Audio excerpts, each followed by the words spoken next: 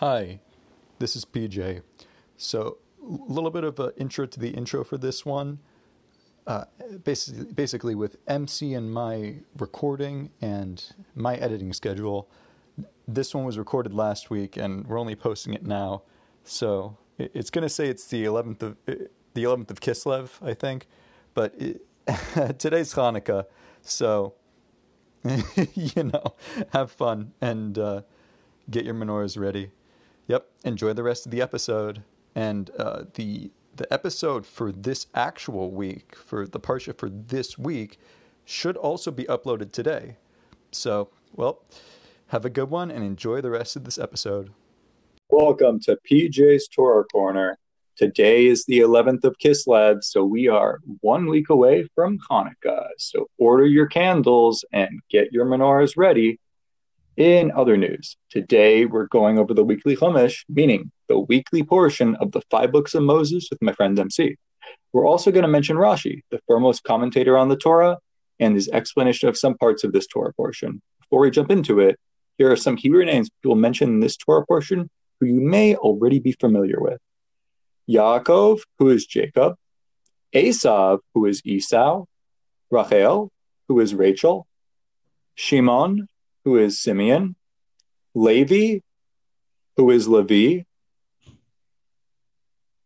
Binyamin, who is Benjamin, Yitzchak, who is Isaac. So sit back, relax, and learn something. Take it away, MC. Thank you, PJ. This week's Parsha is Parshas Vayishlach. We had ended last week's portion with Yaakov leaving Haran and heading home with his wives and children. Yaakov had originally left home to flee from his brother Esav, and his first matter of business coming back is reconciliation. This week's Parsha begins with Yaakov sending messengers, which Rashi tells us are angels, to Esav, informing Esav of his return and his desire to make peace. The angels return with news that Esav is coming to meet him, accompanied by an army of 400 men. Yaakov, fearing the worst, takes precautionary measures.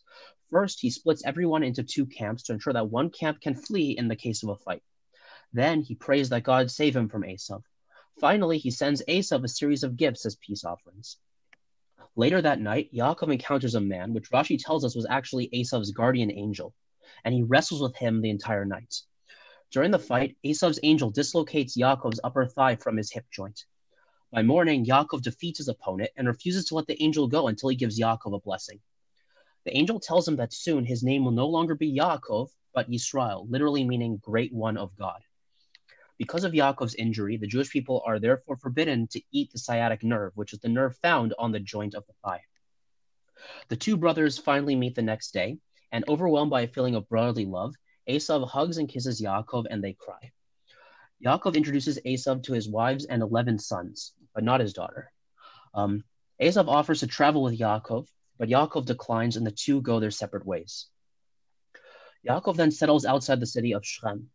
Dinah, Yaakov's daughter, is kidnapped by Shechem, the son of the king. Shechem has his way with Dinah, but afterwards falls in love with her and wishes to marry her. Yaakov's sons are enraged when they hear the news. Shechem's father, the king, offers to pay whatever dowry Yaakov wishes and suggests that Yaakov's children intermarry with the people of the city. Yaakov's sons insist that first all the men in the city need to have a circumcision, and they agree to do so. While they are recovering, Shimon and Levi go in and kill all the men in the city and bring back their sister. Yaakov is upset at Shimon and Levi for their act of aggression and fears the local people will declare war on him and retaliate, but they justify their actions, saying that they were defending their sister's honor. God commands Yaakov to return to Beis El, where God had first appeared to Yaakov when he had started on his journey. Yaakov builds an altar there, and God blesses him, changing his name from Yaakov to Yisrael.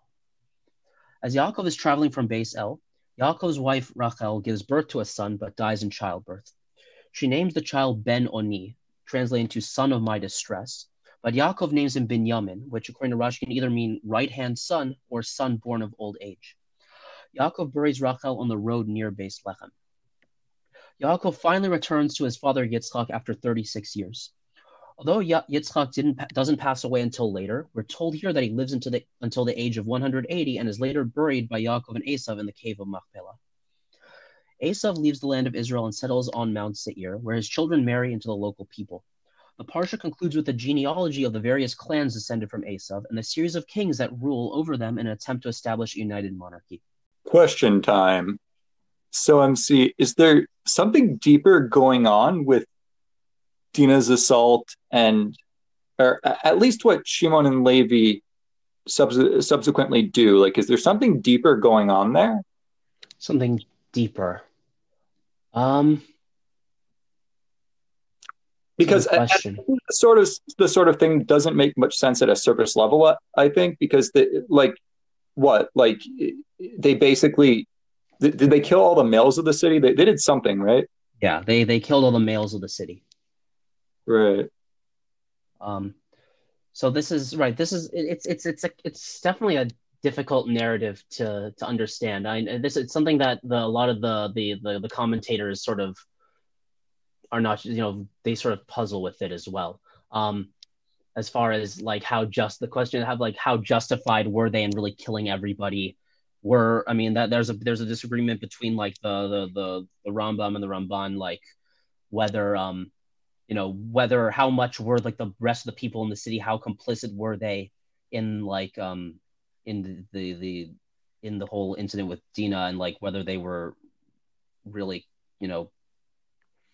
how much guilt they really had, and like real, and also I guess it's as far as what like the motive, what exactly were the main motives of Shimon and Levi here, whether this was more like an act of revenge or more of like they have to go in and rescue their sister.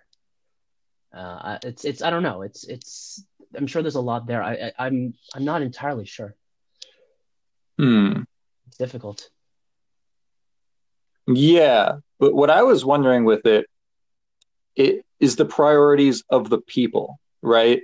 Because because what basically if their prince, assaults someone, right, and then wants to marry them, and basically the people are complicit with the terms upon which the family of the one assaulted will intermarry with their people, and even going to the lengths of going through circumcision for it, like to me indicates that they perhaps they have no shame in what, like backing up their prince when he sexually assaults someone. Yeah, that's definitely, gives them a degree, makes it seem like they have a degree of sort of complicity with it, for sure.